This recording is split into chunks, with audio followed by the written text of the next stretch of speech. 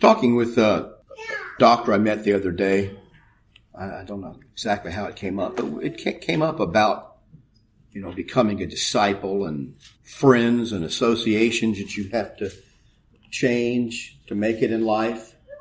I don't remember the exact saying. He said it to me. When people are trying to beat an addiction, they have to change friends and places and interest or something like that. Love what they love. If you're going to beat an addiction, you got to change your friends. You have to change your affections, what you want to do. Now, I thought about that. It's generally true. That is true about becoming a Christian. So I'm going to talk about the cost of becoming a Christian, because it's often presented, when you hear the gospel presented in the way that it is so often in the media and other places. And we even sing a song, Only a Step. And some people object to that song because there's more to becoming a Christian than just a step. And yet I see the truth of the song. It doesn't take much to change from being outside of Christ to inside of Christ. But what that change does is immense. That one step is immense in the implications. And what it requires of you is immense. You've often heard me quote saying that basically that says that it doesn't take much of a man to be a Christian. It just takes all there is of him. And that's true. So there is a cost to this.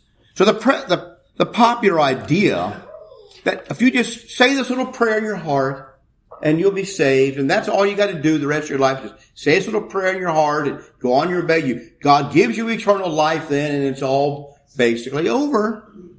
And that's reflected sometimes in the way those same people live after that event. They go on living just like they did because they think they've been forgiven. They make no changes in their life at all. And sometimes they become even worse. But there's a cost to becoming a Christian. I want to talk with you about that today a little bit in this way. Go over to Luke 14. We're going to read part of that passage. The real context goes from this verse in verse 25 all the way through verse 33. But for sake of time, we're not going to read all of that. We may come back to some of the end of that a little bit later in the sermon. But he says, now great multitudes, it says, went with him, and he turned and said to them.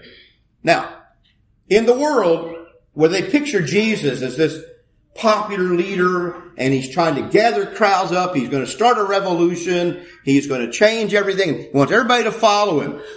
So now the crowds are starting to follow Jesus. If you follow the worldly way of thinking about this, he would turn to the crowd and encourage them. Thank them for following and encourage them like politicians do. Doesn't do that at all. This is why you know this is real. If anyone comes to me, look at this big crowd, anyone comes to me and does not hate his father and mother and wife and children and brothers and sisters, yes, his own life also, he cannot be my disciple. Cannot. Other verses say he will not be my disciple. That's true. Jesus here is much more blunt. He cannot be my disciple. He can go on and call himself my disciple, I'll add. The world can think he's my disciple, but unless he's willing to do these things, he cannot be my disciple. At any juncture along the way, when presented with the choices of mothers, fathers, sisters and brothers and children and wives, any point where he has to make the choice between Jesus Christ and these other relationships, if he doesn't choose the Lord, he cannot be Christ's disciple. And whoever does not bear his cross and come after me cannot be my disciple. So being a Christian is going to cost you something. And Jesus is up front clearly early in his ministry about this very fact. This isn't just a matter of following a popular politician or other social leader, whatever the case may be, and in basking in the enjoyment and making a few simple changes about actualizing yourself and reaching your full potential and whatever other jargon we could use. Being a Christian is something different than that. And so when you go back and look at this, if anyone comes to me and does not hate his father. Now, lexicographers will tell you that the word hate here doesn't mean animosity toward. It doesn't mean have animosity an enmity like we think. It means to love less. It's a word of priority or evaluation.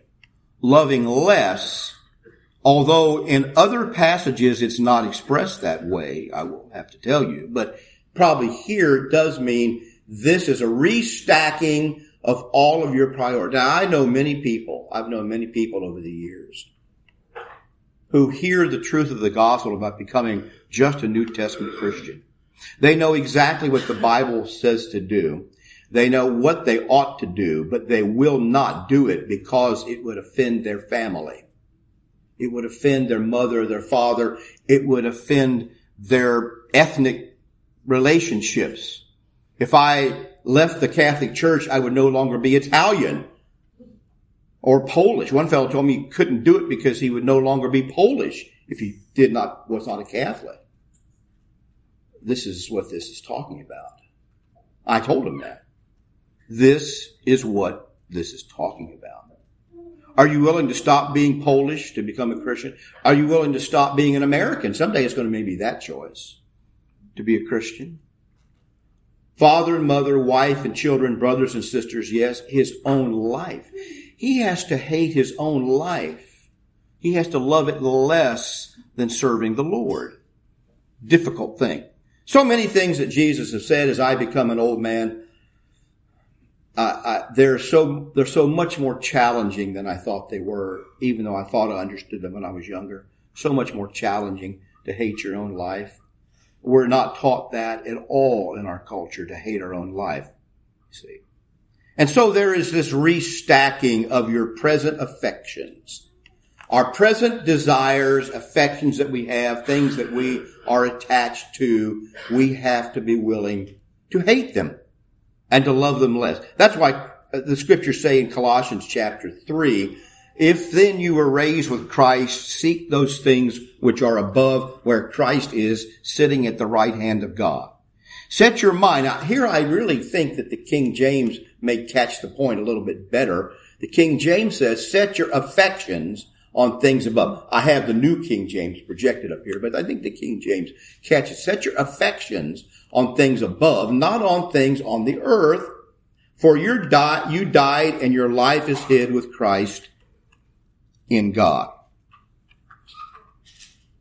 And so, this probably goes with the next point, but I'll bring it up here. We're told, and I took college classes on this, we're told that what we have to do to become a real human being is experience self-actualization. We have to go through the process on Maslow's scale of being, and we have to become self-actualized. So people spend their time trying to become self-actualized. You probably had classes on this. In other words, we have to find time to we have to figure out how to live our best life now, to phrase a popular preacher. We have to figure out, how to find ourselves.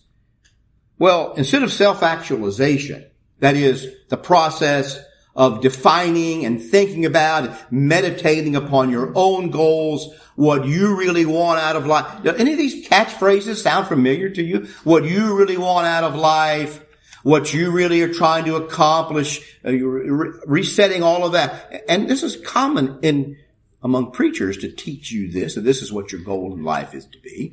Jesus tells you that you have to set your affection not on self-actualization or any of the other buzzwords, but on self-sacrifice. That's a whole different thing, isn't it? Self-sacrifice. Try preaching around the country today in a mega church that this is all really about self-sacrifice and dying to yourself. How's that going to work? Not well. It will cease to be a mega church.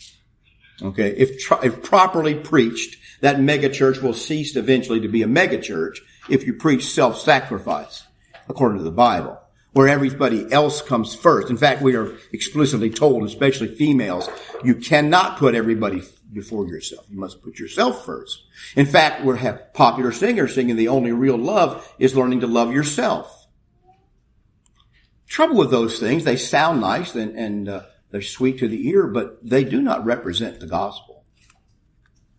And I think I'm not even being unfair in my application, trying to be fair. I think that they do not represent the gospel. Finding yourself.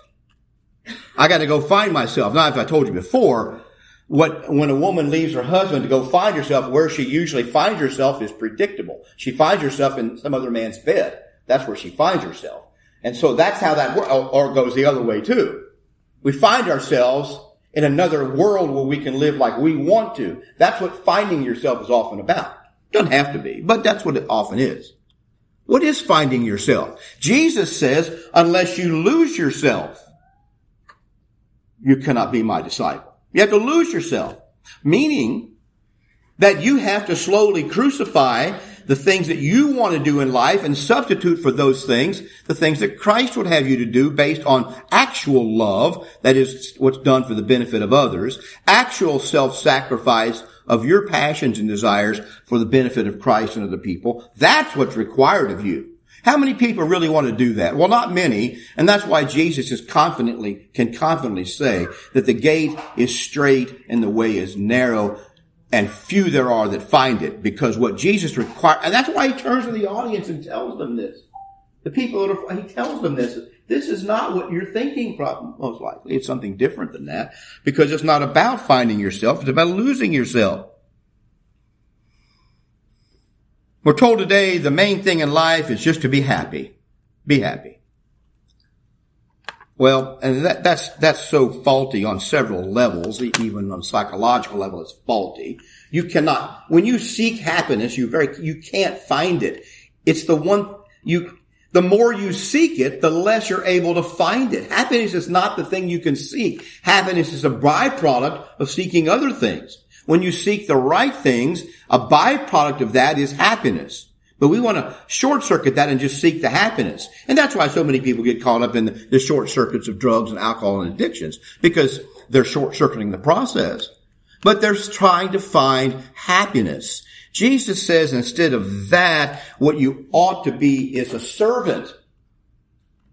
He who is greatest in the kingdom is the one who is servant of all. That's the greatest one. So to be a Christian, you have to lose your present affections, the desire to be happy, that your happiness is everything. People leave their families of 15, 20, leave their spouses. I saw a video the other day of a woman who had she left her high school sweetheart, were sweethearts in high school, after 20 years, because she said she wasn't happy with herself and her situation. And now she's complaining because all the guys she's meeting just don't satisfy her.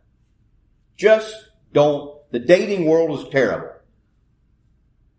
How many older women, my grandmothers and mothers' ages, could have probably told her that without even leaving her husband, that when you're 40-something years old now, the dating market is terrible. She thinks it's going to be like she was in high school.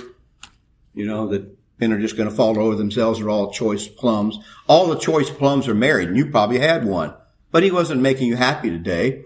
You weren't actualized. You weren't finding yourself, because you had swallowed the whole lie that life is about that. Anyway, and men do the same thing. Men do exactly the same thing with their sports cars and the younger model and so forth. They trade in their 40-year-old wife for two 20-year-olds, you know, the old joke. Jesus says this life is not free. And then another whole generation has arisen that doesn't really believe in marriage and dating and pursuing happiness in that direction. Because the truth is, marriage takes a tremendous amount of self-sacrifice and self-denial and lots of other things. It takes so many of those things at its very core. Getting some medical tests done the other day, and so the young woman, I say young, when you're 70, most people are young. I found out the vast majority of the population is young to you. How old do you think she was, Judy? 30? 30-ish. So she's very young, a child. And so she figures out from our paperwork that I've been married for 48 years plus. And so she wants to know what the secret is. It's not, I'm laughing because it really isn't a secret. When I say, well, first of all, honey, that And I thought, I said, honey, that's no good. That's a sexist insult, misogynistic, patriarchal insult to her. So I had to rephrase that. I said, well, it's commitment. My wife was only 17 or so, barely turned 18, when she committed herself to me, and I committed myself to her for the rest of our life. And she looked at me, are you actually from Mars, or what planet are you from? More or less. And then I talked to her some more about some things that we said early on. We promised each other and we swore to each other early on, which were about self-denial and communication. And so I think she got a little bit of that, and I forgot where I was going with the story now, except to say that I think she just didn't know what to do with it. And I finally said to her, well, here's the thing that I wish I had known this even myself. According to God, marriage is not about making you happy. Marriage is about making you a better person. Okay? That's what it's about. And if you approach it that way, that it's about you becoming a better person because of the self-sacrifice you have to endure to live with somebody else, then you'll discover the secret.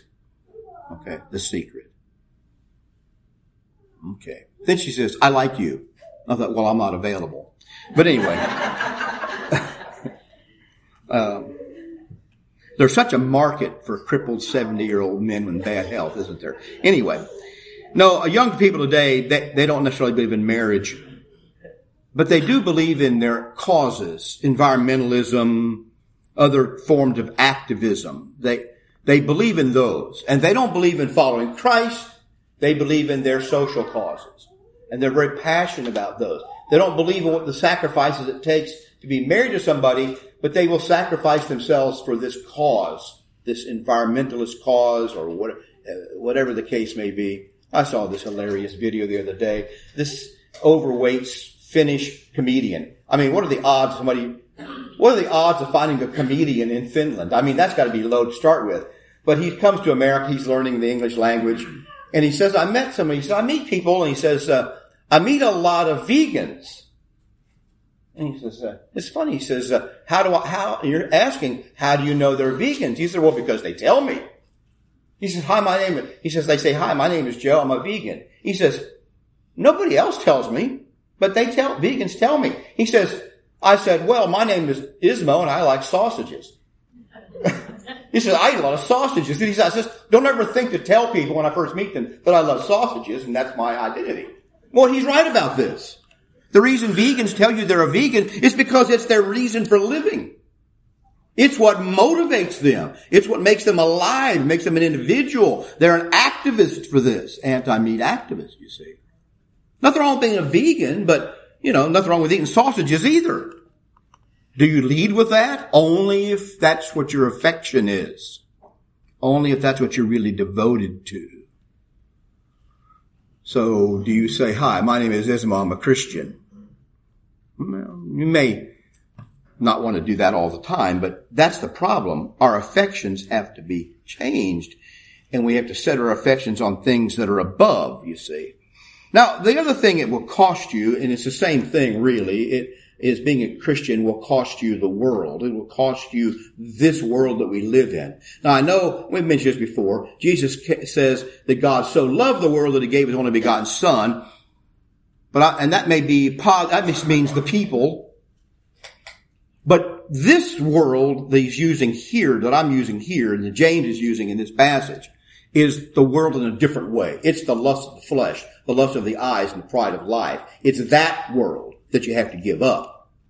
In fact, James is clear about this to people that are Christians. He says, adulterers and adulteresses, do you not know that friendship with the world is enmity with God? Enmity means it's this world it's the real word for hate here. It's the real word for clash, something that is opposite, that cannot be at the same place and time. Whoever therefore wants to be a friend of the world makes himself an enemy of God. The next time you watch the Grammys or the Oscars or the Emmys or the whatever they are, remember that phrase. Whosoever makes himself a friend of the world makes himself the enemy of God. The parade of people that our society bows down and kisses the ring of as a god or goddess, wearing almost nothing or some other thing, because that God gave them a gift of singing or dancing or acting, we bow down and kiss their rings. These people love the world. They want to be friends with all that. They do these things so that everybody will love them. And we fall into that. You make yourself an enemy of God. When you buy into that whole program of things, that whole value system, you make yourself an enemy of God. When you buy into the system of I'm a good person or I'm an important person because I get so many likes on Facebook or that's for old people, isn't it? Instagram or whatever the others are. Snapchat, you got all the little clicks and likes. This is the value system that people have today. That's how they value themselves, the number of likes and clicks and followers and so forth. And then they can monetize it even. You're becoming friends with the world. This is not how you just value. I cannot imagine the men and women that I've knew growing up, that would be their value system. The number of people that would click on their picture because they could poke their hip out and pout their lips, and then all of a sudden they're a good person. This is a shallow, worldly, sensual value system that's been adapted. And we have to realize that when we make friends with that, when we become friends with that, we're becoming an enemy of God. Do you think the scripture says in vain, the Spirit who dwells in us yearns jealously, but he gives more grace. Therefore, he says, God resists the proud, but gives grace to the humble. And I want to go back for a second. This is kind of it seems confusing. Verse 5 does. I think overall considered it isn't confusing, but what he's saying is God made your spirit. He gave you the spirit that you are. He made you. And he yearns jealously for that spirit. He wants you to be devoted to him. It's a oneness. It's like a man who takes a bride. He's jealous for that bride. Oh, not in some petty Jerry Springer kind of way. Although Jerry Springer used to play up on that natural jealousy that people had for their mate. But he says God yearns for you to be loyal to him. He wants your love and affection. And he's jealous when you give it to these other gods of the world, these other things that call your attention away from him. He's jealous when you do that in that sense. And so therefore, you become an adulterer or adulteress. Not a pretty word at all. I'm not sure what the politically correct term to say is, but he says, and it's no surprise to me then, verse 6 links up, God resists the proud but gives grace to the humble. The whole system of the world, the lust of the eyes, the pride of life, and the lust of the flesh is a system not of humility, not of self-sacrifice, not of service to others, but of selfishness, self. And so there we are. That's why you become an enemy with the world. Jesus said about his own disciples in John 17, when he was praying in the garden, he's sitting at what we call the Last Supper when he says this. He's sitting at the Last Supper with them and he's praying and he says, I have given them, that is, in this case, the disciples, the apostles, I have given them your word, and the world has hated them because they are not of the world, just as I am not of the world. I think he's looking into the future and he already sees. He sees even then that the Pharisees, the Sadducees, the other real big people in the world, the ones people want to be like, oh, I wish I could be like them. They got power, they got money, they have influence. There were social influencers in Jesus' day. They were Sadducees and Pharisees and priests and scribes. Those were the social influencers of their day that influenced society and what people thought. These people were the world. And he said, they already hate my disciples. Even though they'd barely just begun their ministry. They already hate them. because they're not of it. They can sense right away they're not of the world. And I can guarantee you that if you are a devout Christian, worldly people can sense right away that you're not with them. You're not with them. They don't want to be around you. They make some attempts to convert you. They'll test you to see if you're going to do drugs and drink with them or smoke with them. They'll test you to see if you're going to do those things. But then when you don't, then it falls apart. I told you about my friend. I just found out the other day he passed away. We were traveling together. Big fellow from West Palm Beach. I'd known him for some time, and he has a lot of good qualities. Very smart man. But we were traveling together, and we had to stay in, him and a couple other guys to a chicken show, and we stayed in a motel, and we ate it. The other guys said somehow they didn't want to go eat, so we went and ate at the Waffle House or somewhere near the motel, and we got done eating. He says, "Hey, Mike," he says, "I'm heading over to that strip club right there. I want you to go, let's go with me over there. I don't know, some kind of strip place near the motel." And I said, "Kim," I looked at him, I said, "You're married to Peggy." I knew his wife. I mean, we were friends. I said, "You think Peggy is okay with that?" "Oh, I don't care. She's okay with it. Whatever. She knows what she marries," what he said.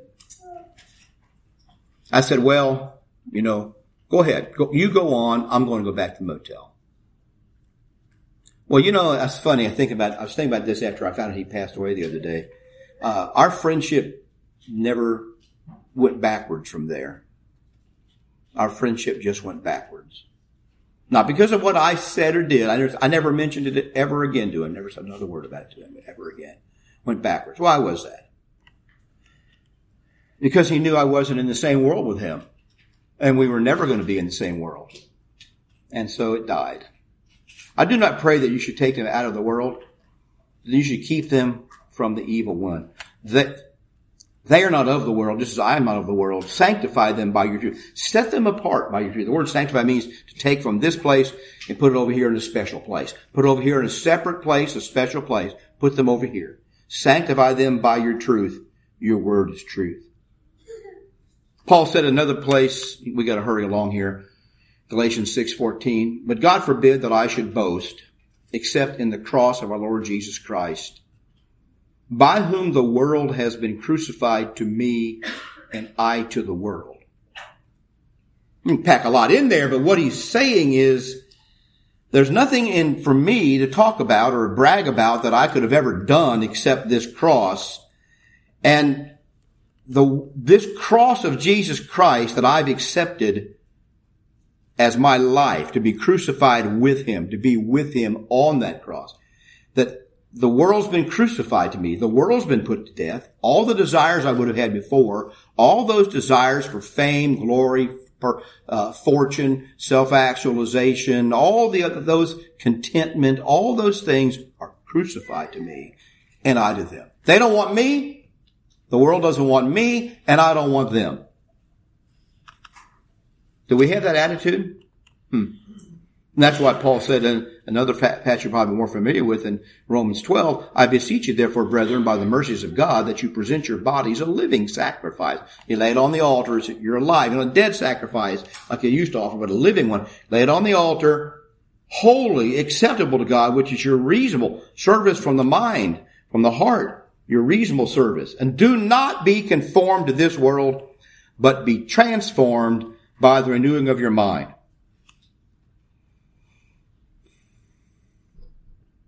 Transformed into something different than you once were. Can't be the same.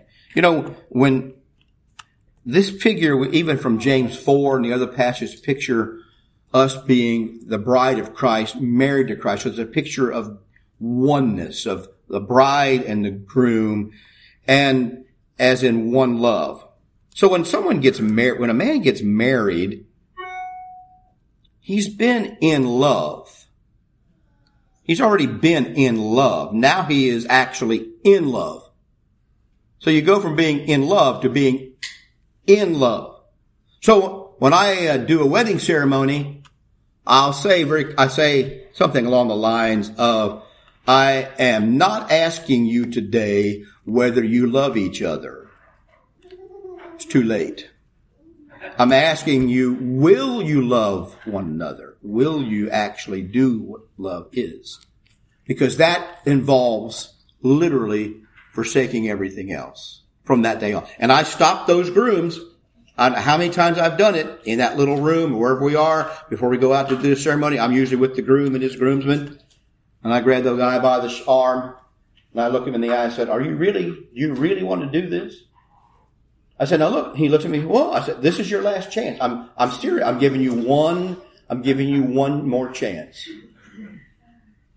Do you really want to do this?